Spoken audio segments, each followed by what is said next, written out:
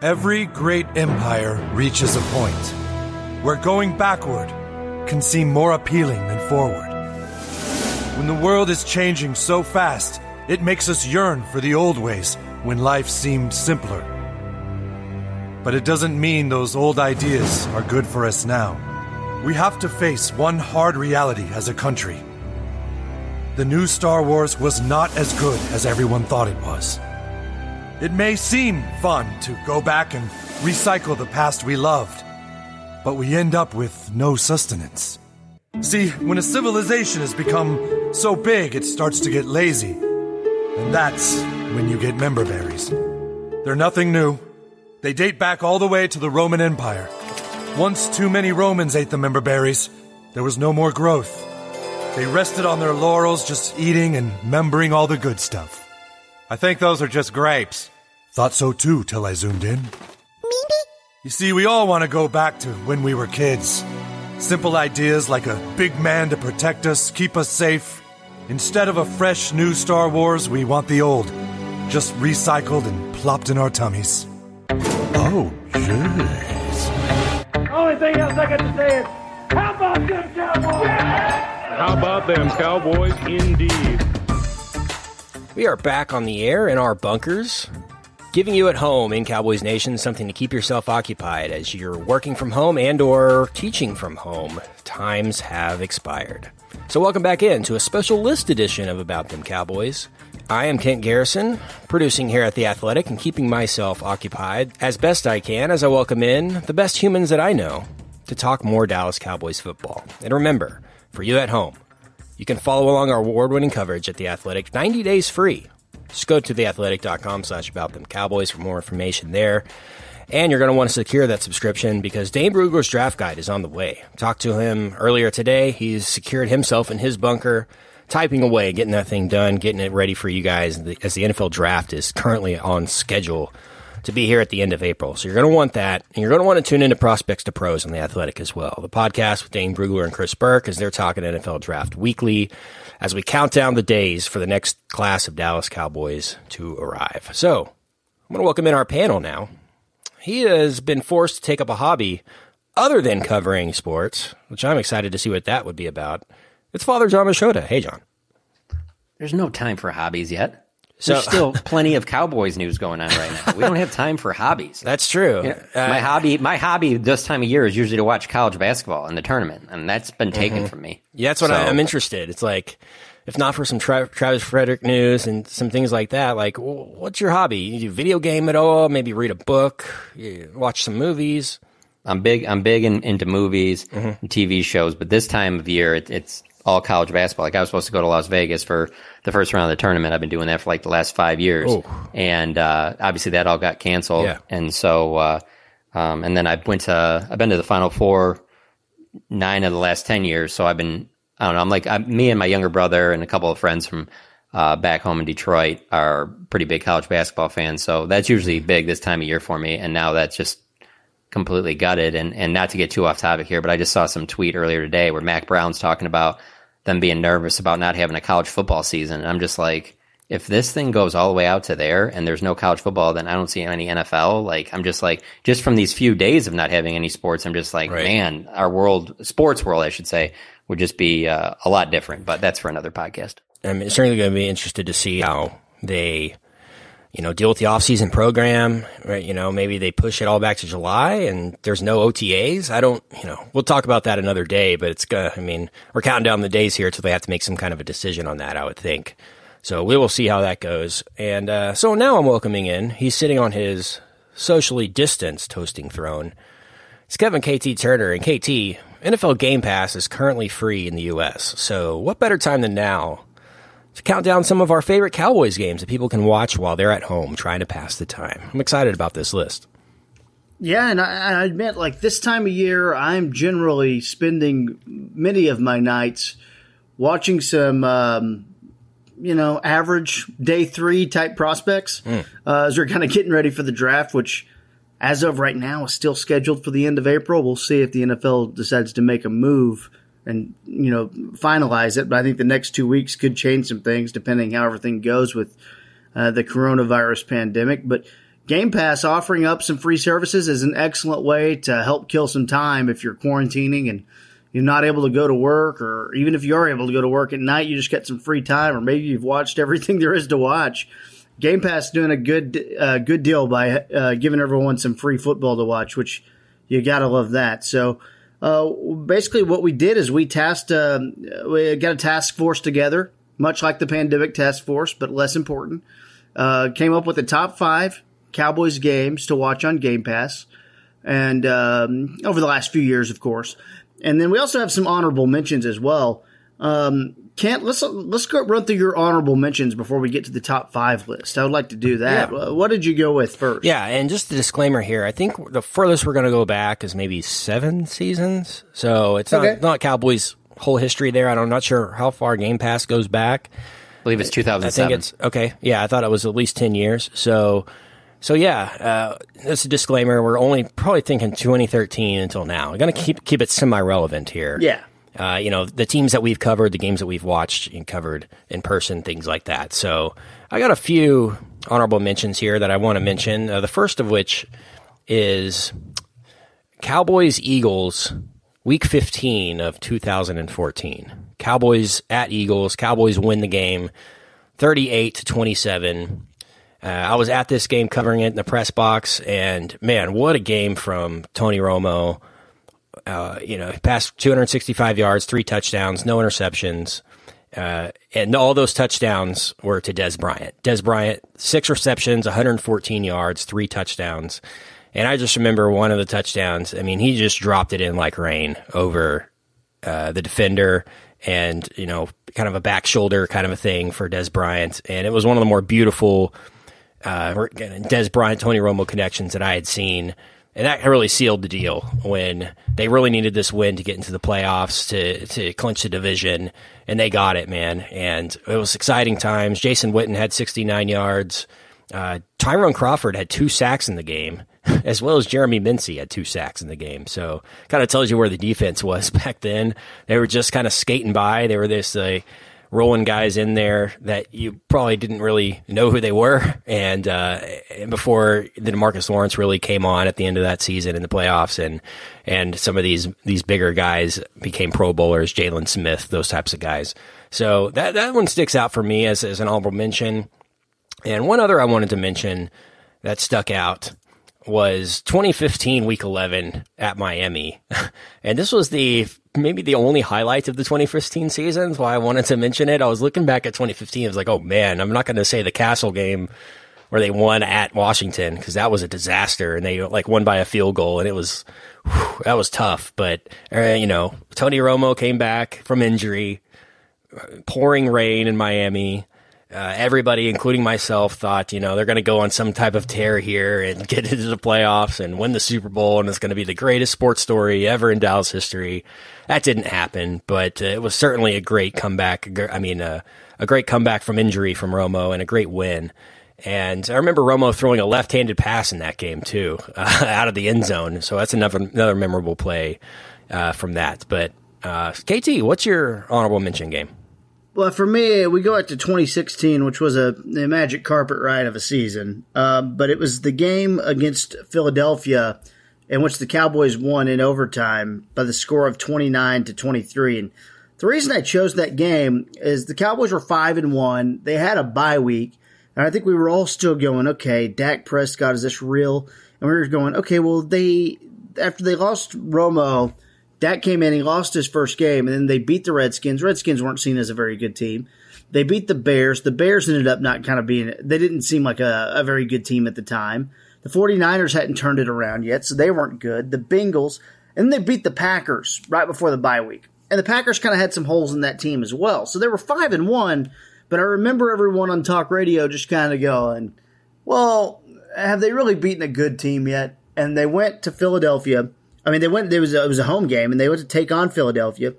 The Eagles were 5-2 at the time, and the Cowboys were 5-1. No, the Eagles, they were 4-2 at the time, and the Cowboys were 5-1. So essentially, it was a game for first place in the division, and it goes into overtime. And what I'll never forget is the moment that I knew this thing was for real with Dak, and that there was kind of a change. I don't know if it was a change in the locker room, maybe all over, is when it all went down, and there was so much talk about, well, when is Romo going to come back? Maybe when they stumble, will it be the bye week? Well, he won't be ready by the bye week. They have the bye week, and then they get that Eagles game, and they get behind 20-10. And I remember over the years, we've killed Jason Garrett for being conservative, but he called a fake punt, and that kind of got the Cowboys rolling and got them in a position to where they kind of were able to kick a field goal because of the fake punt. And then they were able to kind of get back in the game. And it ended with Dak hitting Jason Witten in the back of the end zone in overtime. And I just remember on Sunday Night Football, that dance party in the end zone at AT&T Stadium. I've always referred to it as a dance party. And that to me is the defining moment of the Dak Prescott has taken over this team era.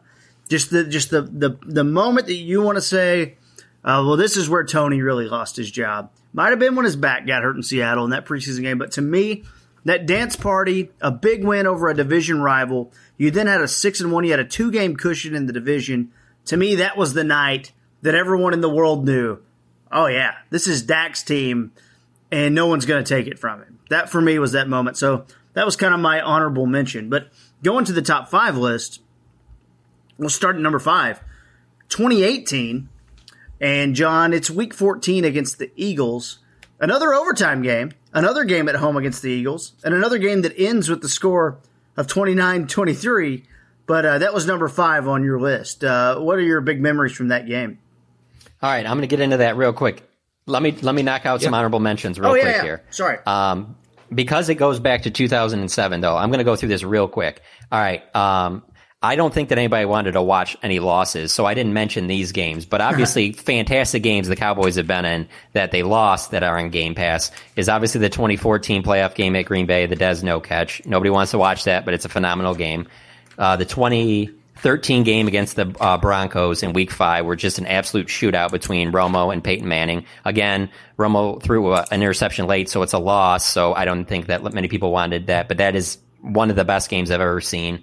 Another loss is Week 8 in 2013 at Detroit. And so it's just a few weeks after that Broncos loss, but the Cowboys were given to the Lions pretty good. And then Rod Marinelli decided that, hey, this game plan was we're just not going to double Calvin Johnson.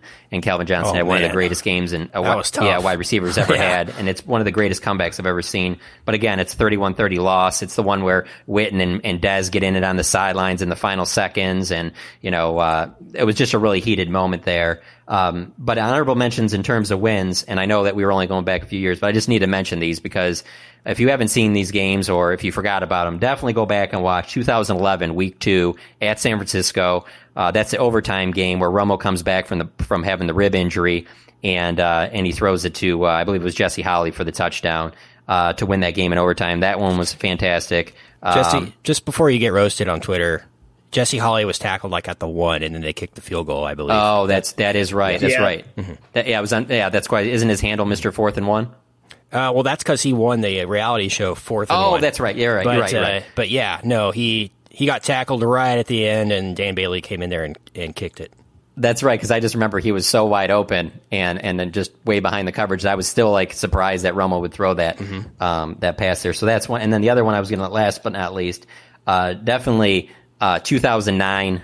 It's Week 15 against the Saints in Dallas. But it was that Saints team. The Cowboys won that game. That Saints team was 13-0. They were trying to go for a perfect season, and the Cowboys ruined that. DeMarcus Ware, had a huge game. So wanted to get through those real quick because I know I kind of broke the rules there a little bit. But now going back to that Eagles game, that was just a huge game from Amari Cooper. It was a game late in the season, and it was just an overtime win. It was just one of those deals where it's a division rival. These Eagles Cowboys. I mean, there's no question that's been the best rivalry in this division recently, especially since Dak's been the starting quarterback, and he didn't really have a great game in this one, but.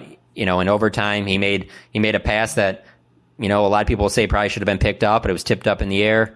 Amari Cooper catches it, turns around, walks in for a 15-yard touchdown. And, of course, you've probably seen on Twitter some people have dubbed in the Titanic music on that play. And It was probably the most I've ever seen Amari celebrate, and it wasn't anything over the top, but you could tell there was genuine just, joy and jubilation out of him, which is just rare because generally he'll make huge plays and there isn't much emotion, but you could just feel how big that game meant for that season. Yeah, that game, I mean, it's so crazy that last pass, that just could have been intercepted. Rasul Douglas, I believe, is the guy who it was almost pretty good coverage. He almost knocks it down. He didn't turn around, but Dak threw it in a tight window. It almost kind of looks like a bad throw. But that game, too, was so huge because you were coming off that loss, 3-5 at the time. Just had to have it. No, I'm sorry. That was later in the year. I'm sorry. I got the two Eagles games mixed up. I'm sorry. They were 3-5, and then they won 4. That was their 5th win in a row, right? So for that to happen so huge, almost put up 600 yards of offense in that game. To go to 8-5. It's funny was looking at the list of games. There are very few odd-numbered games on there. It's all the even-numbered years because the odd-numbered years are the years they didn't make the playoffs, and the even-numbered years are the years that they did go to the playoffs. Next, we go back to 2016, number 4 on the list, and I almost had this in my honorable mentions or would have probably made my list. It's the game at Pittsburgh. The Cowboys at the time in 2016 were 7-1. They'd just beaten the Eagles in the game that I talked about in my honorable mentions. Then they killed the Browns 35-10, and the Browns were a dumpster at that time. And now we'd kind of officially hit can Tony Romo come back mode. We're officially kind of at that point where, all right, his back's probably ready to go. They go to Pittsburgh and get the win 35-30. Explain some of your favorite moments of that win and why it was so high on your list, John. So the reason why this one's on here is just because the biggest thing was it was this young nucleus. You obviously had Dak and Zeke were such a huge part of the team that year, and they able to go into Pittsburgh where obviously it's not an easy place to play, and this game was just so back and forth, and so that was one of the big things for me. It was just like you had these huge plays. One of them actually I tweeted out today, and it's the swing pass to Ezekiel Elliott out in the right flat, and he just has a convoy of blockers in front of him, and Travis Frederick has a great block and just clears some guy out of bounds, and then Terrence Williams is running down the field, and he gets in the way of 2 or 3 guys too, and Zeke just takes it to the house, and it's one of those plays that just really showed you how explosive this offense could be, doing some plays that just weren't really like what we had seen over several years before that in the offense and what they did with Romo and, DeMarco Murray and some of the success they had there. Yeah, they were really effective, but this one, they were just doing it in a different way, and I'll never forget that swing pass to Zeke, and it ended up going for, I got it written down here, 83 yards, and they were down 12-3 at the time, so that gets them right back into it. And then it was just a back and forth game down the stretch. I remember Dez Bryant had a 50-yard touchdown catch, and this is the day after Dez's father passed away, so he was very emotional in that game. And then it was a really close game late. There's let's see, I got 42 seconds to go, and Ben Roethlisberger, and this game was just so. It'll always be special to me because we don't get a lot of field access anymore like it used to be in the NFL. And this is one of the games, and every stadium's different, but Pittsburgh allows you to go down to the field during the last 3 or 4 minutes. And so I got to watch this game on Pittsburgh's sideline for the last 5 minutes. And I was standing in the end zone when the Steelers were driving, and they're on the 15-yard line 42 seconds ago. They're down 29-24, and Roethlisberger fakes like he's going to spike it, and he throws it to Antonio Brown. It was like right in front of me, right in the end zone, and Antonio Brown was just open, and he scores a touchdown right there to put the Steelers up by 1. And so there's less than 40 seconds to go in the game, and the Cowboys just march down, and eventually they're trying to get into field goal range to win it, but the defense kind of breaks, and Zeke breaks out this 32-yard run, and it was wild times, man. It just, again, what KT said earlier, you just were getting these different moments throughout that season where you're like, oh yeah, Dak's going to be the quarterback here for a long time. Yeah, man. Just a note that I covered that game as well, John. I was there shooting video, and that's probably my favorite game I've ever covered. From a Cowboys win perspective, I mean, it was just electric being in Pittsburgh. The rivalry kind of goes back 30, 40 years, back to the 70s, the Terry Bradshaw days, and you could feel the energy, the angst among the fan bases. You got the terrible towels going, and you're right. that fake spike, I'll never forget that fake spike because I was zoomed in on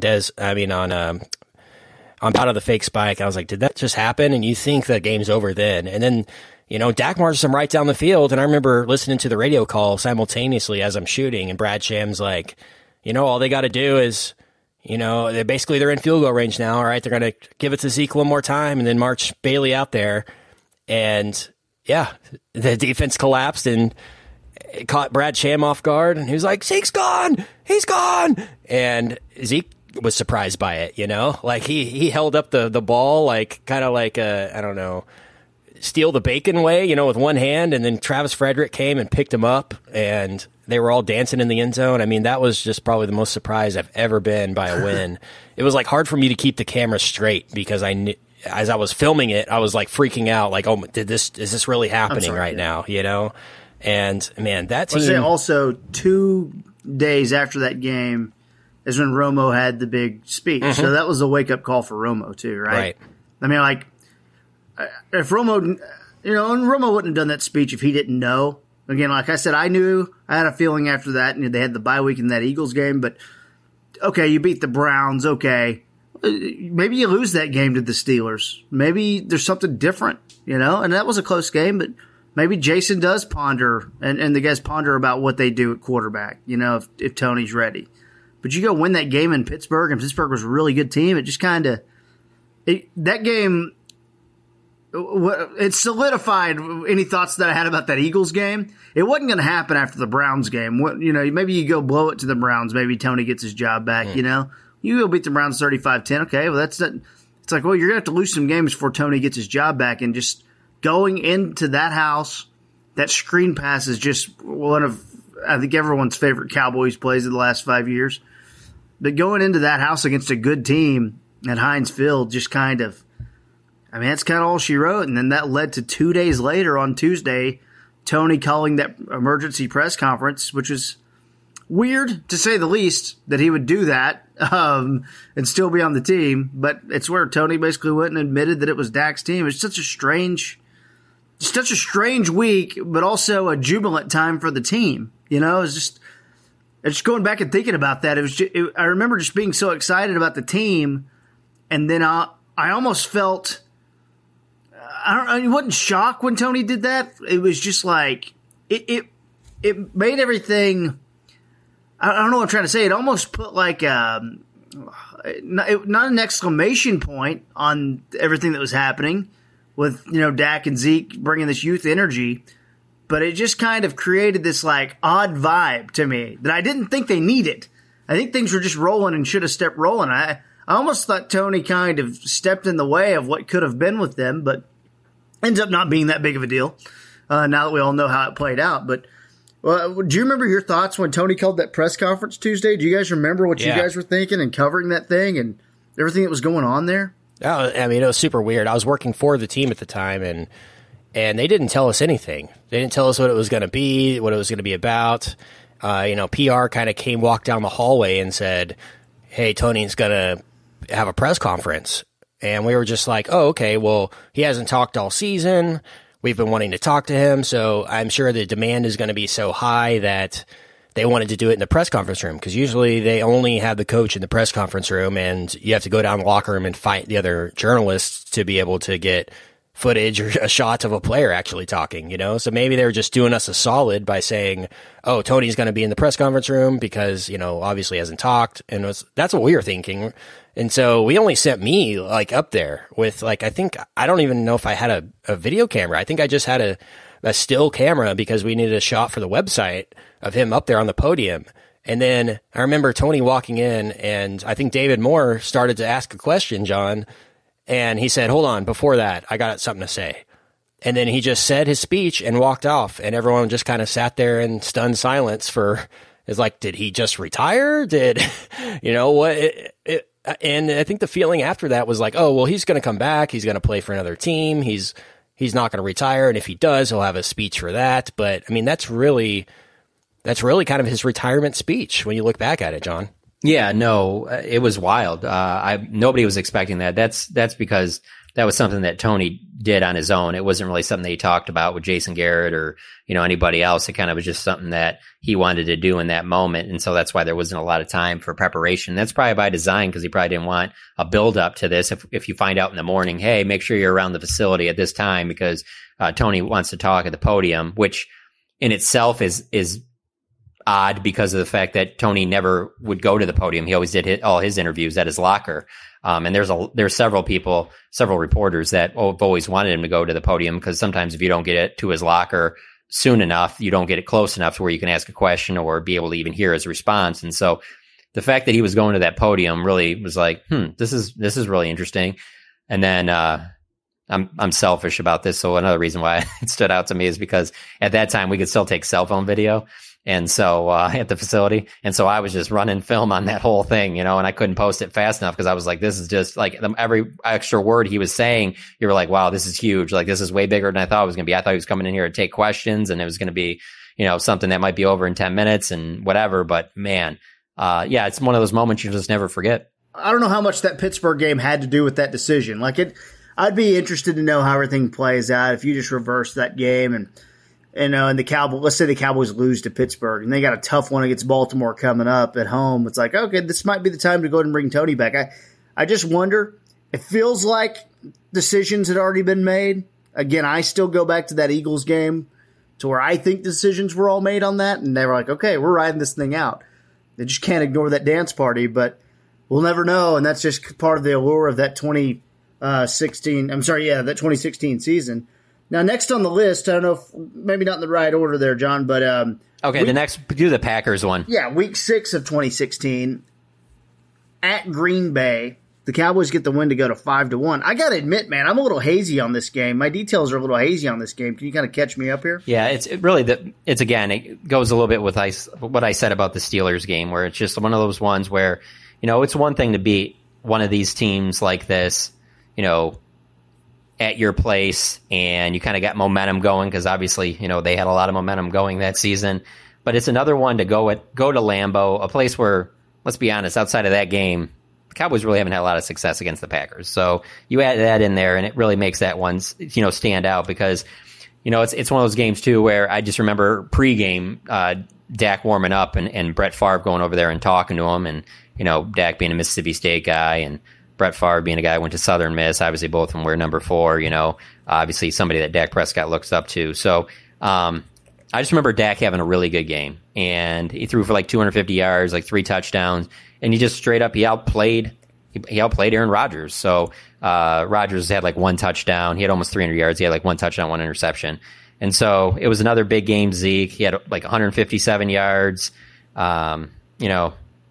It just was an all-around, it was just impressive that they were able to go up to Green Bay. And really, midway, early fourth quarter, they went up 27-9. And it just was surprising that they were able to take it to that team. And I think the other part why it really stands out to me, not that it was like this memorable, close game or anything like that, but it was like literally they beat a Packers team that obviously was good enough that they went on and lost to them later on in the season in a playoff game that really, let's be honest, the Cowboys, that 2016 season never should have ended there. That team should have been, they got the bye, they won the division, they won 13 games, they had no business losing to that Packers team. And obviously, that Packers game was fantastic too. But again, people don't want to go back and watch that probably because it's a loss. But, they gave Aaron Rodgers just a sliver of a hope, and that's all he needed, and got him within field goal range. And, they ended up winning 34-31. But that Cowboys team was better than the Packers that year. And that's one right there that I really feel that if you ask Jerry Jones right now, what are some of the toughest losses for him? I bet you that one bothers him. Maybe not as much as the 2014 one at Green Bay with the Dez catch, but I bet you it's right there in terms of within the last 10 years because he thought that team was a lot better. And because of what they had going and how they were on a roll like that, doesn't happen very often in the NFL like that. They caught lightning in a bottle, and that was a disappointing finish to that season. Yeah, it just felt like everything that year felt like so surreal. And it goes back. I want to go to the next game on your list because these years did have similarities to it. Was number 2 on your list the Seattle game of 2014? Yeah, it was. Yeah. Yeah, let's move on to that one just because it's kind of capitalizing on my point. 2014 was a magical year as well, But 2016 like had a different vibe, and I think it is the influx of youth movement. It is because of the bipolar nature of Tony Romo going down in the preseason, and 1 second you think your season's over, and the next minute you look around and you go, "Oh my God, we're 8-1," and we're on a roll to the playoffs, and this team looks unstoppable. But that 2014 team was special too. I remember where I was watching this game, and this is Week 6 in Seattle. The Cowboys got that win 30-23. Seattle at the time, was seen as a very formidable opponent, and they were. I believe that was the year they were coming off they went to the Super Bowl that year in 2014. They ended up going to the Super Bowl that year as they had beat the Packers in the playoffs the week after the Dez catch. But the thing, the two plays I think that stick out. I remember being at a bar. I had an appearance that night, so I was with Cowboys fans. And just kind of going, okay, it's going to be a tough game right here in Seattle, tough place to play. It just felt like this was going to be a tough one. And they get the interception from Rolando McClain. And I also remember the Terrence Williams toe tap on a huge catch to kind of keep a Cowboys drive going. Those are kind of my big memories of that game, and a huge win in Seattle, 30-23. A very fun game to watch. Yeah, I agree, man. The toe tap one is one that I'll never forget, just because it looked so improbable, and you were like, kind of, was he throwing it to Terrence Williams? Was he throwing it? Yes. Tony, by the way, was the quarterback, obviously. So was he throwing it to Terrence Williams? Was he throwing it to Jason Witten? And just when it's weird because it's still relatively early in the season, but I just had the feeling when that happened that it was like, oh, this team might be for real, because teams that are for real go up to Seattle and make big plays in moments like this and find ways to win games in tough environments like this against other good teams. And you just felt like they had some serious momentum on their side with that. And again, personally though, it'll be always one of my most memorable games because I had been freelancing covering the team when I moved to Dallas in 2010. So I was doing that for 11, 12, and 13.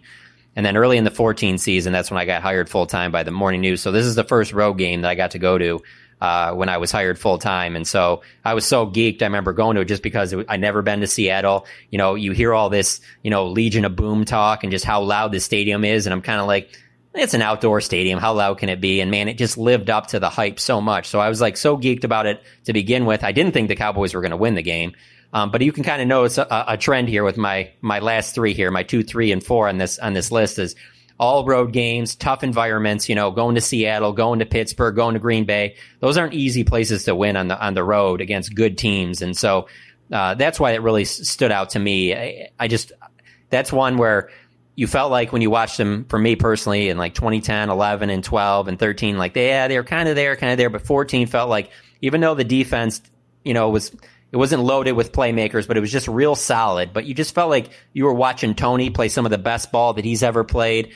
And just the way the run game worked, how good that offensive line played with Ron Leary being part of that group. And just the way that DeMarco Murray ran the ball. I mean, for God's sakes, this is a franchise that has Emmitt Smith, all-time leading rusher in NFL history. And he'd never had a season like DeMarco Murray had that year. And so it just seemed like everything, especially offensively, it was an amazing season. And again, I felt the same way about that as I kind of feel about 2016, that it ended too soon. Like, I understand that, Green Bay was really tough and you had to go win at Green Bay, but I think that team was good enough to go farther than that. Yeah, it definitely felt like that was the team to beat. Really, really both years. And I was thinking that Seattle, once they got into the playoffs, knew they were going to be tough to beat, especially in Seattle.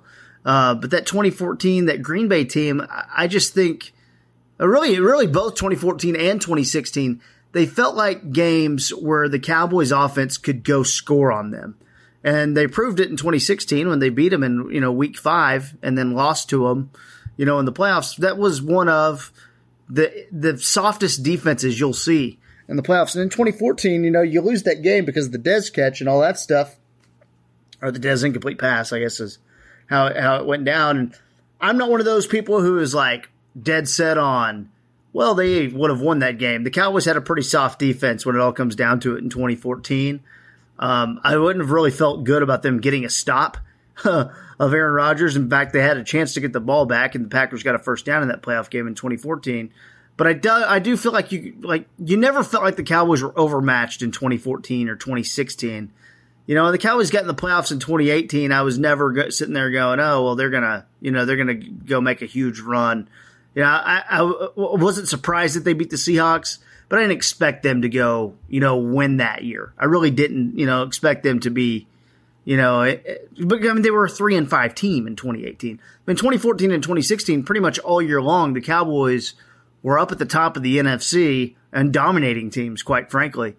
And that's really kind of my memories of those years. I feel like those are just such more dominant teams than what we've seen over the last couple of years. I think you have more special memories when you think about that. So, but that was a huge game in Seattle and a lot of fun. Let's go number 1 on the list.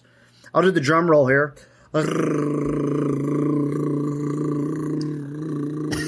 Impressive. Oh, 45-second drum roll there. Joy to the world. I was going to say. Hey, a playoff victory for the Cowboys. These don't happen too often, it seems like, John. Cowboys-Lions. I've got a controversial game, faux show. The wildcard game in 2015, the Tony Romo playoff victory over the Lions. Let's talk about that game a little bit. What are your memories of that game? Well, being from the Metro Detroit area, was stunned at halftime that the Lions were playing as well as they were, and I was like, the Lions don't have a playoff win since beating the Cowboys in 91. And I'm like, is this really going to happen? Are they really going to beat this Cowboys team? Because I picked the Cowboys. I thought the Cowboys were a better team. And the Lions were actually in position to win that game. So that was one of my biggest takeaways. I was just stunned by that. And that Detroit team, that's the best defense Detroit's had in a long time. That's the one that had Ziggy Ansah when Ziggy Ansah was playing well, not the Ziggy Ansah that he is today. He's dealt with a lot of injuries since then, but he was, top 5 pick at the time. And then Ndamukong Suh was just an absolute monster. Just Romo was great down the stretch. If I had one picture that I will always think of, that I'll always remember, it's when he just barely got the pass off what ended up being the game-winning touchdown to Terrence Williams in the back of the end zone. Romo gets knocked down, and he's like face first on the turf at AT&T Stadium, and you can tell like he just sees that Terrence catches it, and he just puts his arms out in like celebration, but he's like looking down, face down into the turf. So I'll always remember that. But then I'll always just remember the fact that it's also that year the playoffs were just so wild like that, because there was a controversial call in that game where there looked to be pass interference on Anthony Hitchens. He was defending Brandon Pettigrew down the seam and never turned to try and make a play on the ball, and there was a lot of contact. And so the refs marked the ball off like it was a penalty, and then all of a sudden you just see them, they meet together and talk it over, and next thing you know, they're walking the ball back, and it's something like I'd never seen before in a game. And I know from, obviously knowing a lot of Lions fans that, there's still anger about it, but it was just kind of ironic the way it all went down, because so they lose and Dallas goes on and they lose, and Cowboys fans are still hung up on the way that was controversial with the Dez catch. And then the Packers go on, and I believe, KT, correct me if I'm wrong, they lose to the Seahawks in a way that I want to say it was like a last second. Was it the Fail Mary, or what was that? What was the one that the Packers ended up losing the NFC Championship game to send the Seahawks to the Super Bowl? Well, that was a couple things, and I'm glad that you brought that up. So you had the onside kick where Brian Bostic didn't get it, but you also had a 2-point conversion play I believe it was on a fake extra point, and they lobbed it over the head of HaHa Clinton Dix for a huge 2-point conversion that kind of made the difference. And then there was a Julius Peppers interception, and where Packer safety Morgan Burnett comes and starts telling him to get down, even though there's like 5 minutes left in the game. Like Julius Peppers had open field and could have ran it at least into well into Seahawks territory. The Packers just bungled that game in Seattle. They had them. They didn't cash in with touchdowns early on in the game. Had to settle for some field goals. Mike McCarthy took a lot of heat for those games because of the way that game ended, and the inability to punch it in a few times from the 1-yard line. And he was calling plays back then. So, go ask if you want to go ask Packers fans how they feel about Mike McCarthy. One thing I do think is lodged in their brain, and I know it is for me as a guy who follows the Packers as well, is, man, they really screwed the pooch on that game in a lot of different ways in all 4 quarters of that game. So that game was pretty nuts, man. And Cowboys-Seahawks match up again. Honestly, I think Seattle probably gets them at home.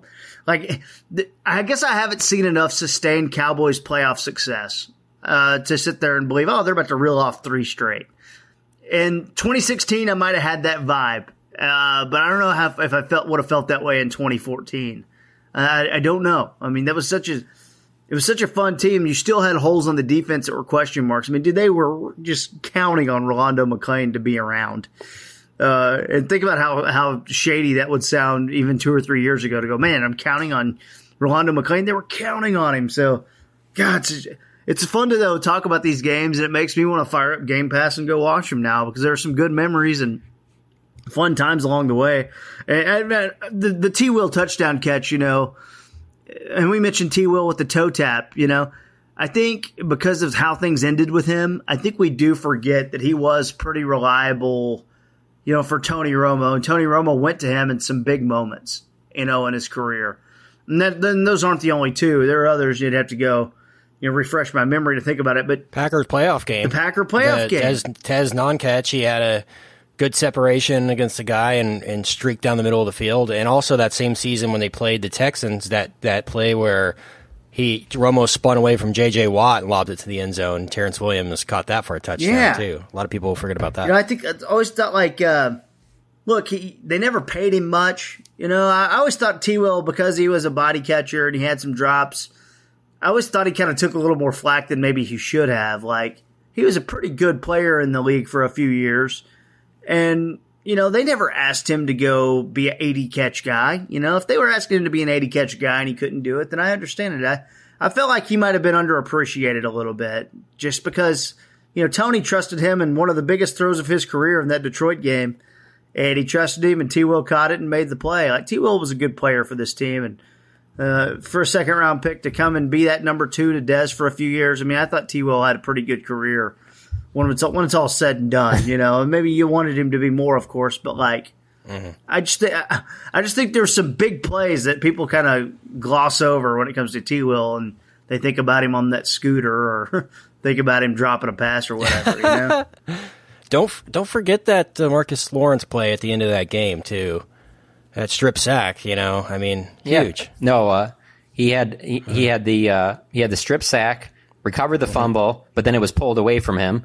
And so it looked like he thought he made the biggest mistake, that, he lost the ball back to Detroit instead of just falling on it. Like he tried to, do something with it. And then he got a chance later on to get another sack. And then he ended up getting he ended up recovering the fumble on Matthew Stafford. I'm pretty sure I could be wrong, but I'm pretty sure it was on 4th down. So that the game would have been over. I mean, they would have had possession. It would have been turnover on downs, but still it was just such a huge play. And I just remember, talking to Rod Marinelli a couple years after that and him saying that's when he knew that Tank was going to be a special player, the way he was able to overcome that and still be such a huge part in that win. Thinking of Terrence Williams though, real quick, I got to end this. So going in this game, me and Clarence Hill from the Forward Star Telegram, we were kind of arguing about, I was arguing that I thought Golden Tate was a better wide receiver than Terrence Williams. And so this game starts out and Golden Tate, in early on, first few minutes, just catches this ball and goes for 51 yards. And I'm just staring chilled down in the press box the entire time. And he's cracking up. And then Terrence, actually late in the second quarter, he caught a 76-yard touchdown. And really was what got him back in the game because it was 14-0 Lions at that point. And then obviously T. Will had the game winner. But we all know that obviously I was right. No, absolutely. But, I guess if you're comparing number 2 wide receivers, I'd give you Golden Tate. But now I just remember how fun that was. And I remember the build up to that game, too, was pretty good because there was the whole Barry Church thing and all that stuff. It's just awesome. Man, guys, I'm going to fire up Game Pass. Yeah. I'm going to not look at day 3 centers now. I'm going to stop doing that, and I'm going to go watch Game Pass now. I wish it went back to 06 because I think 06 was the year that weren't the Colts undefeated and Peyton came in or was it 07? And yeah, the Cowboys knocked off the Colts and that gave them their only loss. I think of that entire season. The Colts ended up winning the Super Bowl that year with Peyton Manning, right? And yeah, Tony Romo kind of put the team on his back in that one. Terrell Owens, I remember playing. I was working for CBS Sports as an intern at the time, I was sitting in the trailer watching that one and was just like, what is going on? And they relied on their 2 running backs. They had Marion Barber and Felix Jones. And that was a game like on a national stage where another kind of arriving on the scene moment for Tony Romo. But man, I hope that one's on Game Pass, because if it is, I'm going to go back and watch that one. I remember that 09 season, too. I remember them pitching a couple shutouts at the end of the year and going into the playoffs, and I was going, man, no one's going to score on this Wade Phillips defense. And it just didn't work out that way in the playoffs. They did get a playoff win that year. But I just remember how good I felt in 09 about that team. I thought they had a chance, and they ended up getting beat by the Vikings in the divisional round. But I thought that was a team that had a chance to kind of do some damage, just because that defense at the end of the year was just crushing it. I just remember going, dang, dude, they're not going to get scored on. Their defense is playing great at the right time, and I think everyone's, head was kind of in a strange space right there because the Parcells years had timed out. They had that chance in 07, but that 09 year, I thought they had a chance to kind of do some damage. It's amazing their track record of alternating years of going to the playoffs, man. Going in 07, not going in 08, going in 09, not going in 010. I mean, in 2010, not 010. I guess it is technically 010. 2011, they didn't go either, of course. They had the 3 straight years of 8-8, but they are the definition of parity and mediocrity, if we're being honest. And that is not a high remark or anything, because there's some good moments along the ways, but really, I've always separated, 07 on, I've always separated those years from the bad years after the 90s, from the Dave Campbell years and Chan Gailey years. I've always separated that. It just felt like a different era for me. Maybe it's my age, and my ability to remember things and stuff. But I feel like I've always separated that.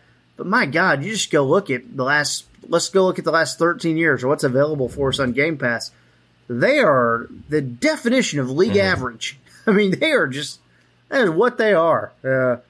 It's sad. I hate to end the podcast. Damn it. It was 06. It was 06. Was it 06? It was Cowboys Colts 2006, November 19th. Colts won the 2007 Super Bowl. They won the Super Bowl that year, so that's what got it confused with the seasons. But yeah, dang it, man! I wanted to go back and watch that one. I'm gonna have to. Hopefully, someone has it on YouTube. You guys got some really good memories. I mean, I'm sitting here messing up the Fail Mary from 2012 with the 2014 playoffs. I can't even go back 3 or 4 years. Let me see the stat line of that game, man. That because Marion Barber had 2 touchdowns. Julius Jones had 79 yards. Julius Jones. That running back by committee thing worked for them for a few years, man. Yeah. Terry Glenn, 78 yards. Terrell Owens, 70 yards. Man, they spread the ball around in that game. And, yeah, I just remember Joseph Adai, still had Reggie Wayne and Marvin Harrison there. Dallas Clark, the big old-timey Colts team playing at their absolute best, too. Tony Dungy coaching them. And, yeah, man, what a great game at Texas Stadium. So, on CBS Sports. So, Coach Parcells against Coach Dungy. That was Parcells last year, I believe, too. God, pretty awesome. Cowboys coach. That Saints game, too, I forgot what year it was, but that Saints game was a big one where they busted the Saints out. That was 09. That was 09, yeah. Sorry. That one was a fun one, too.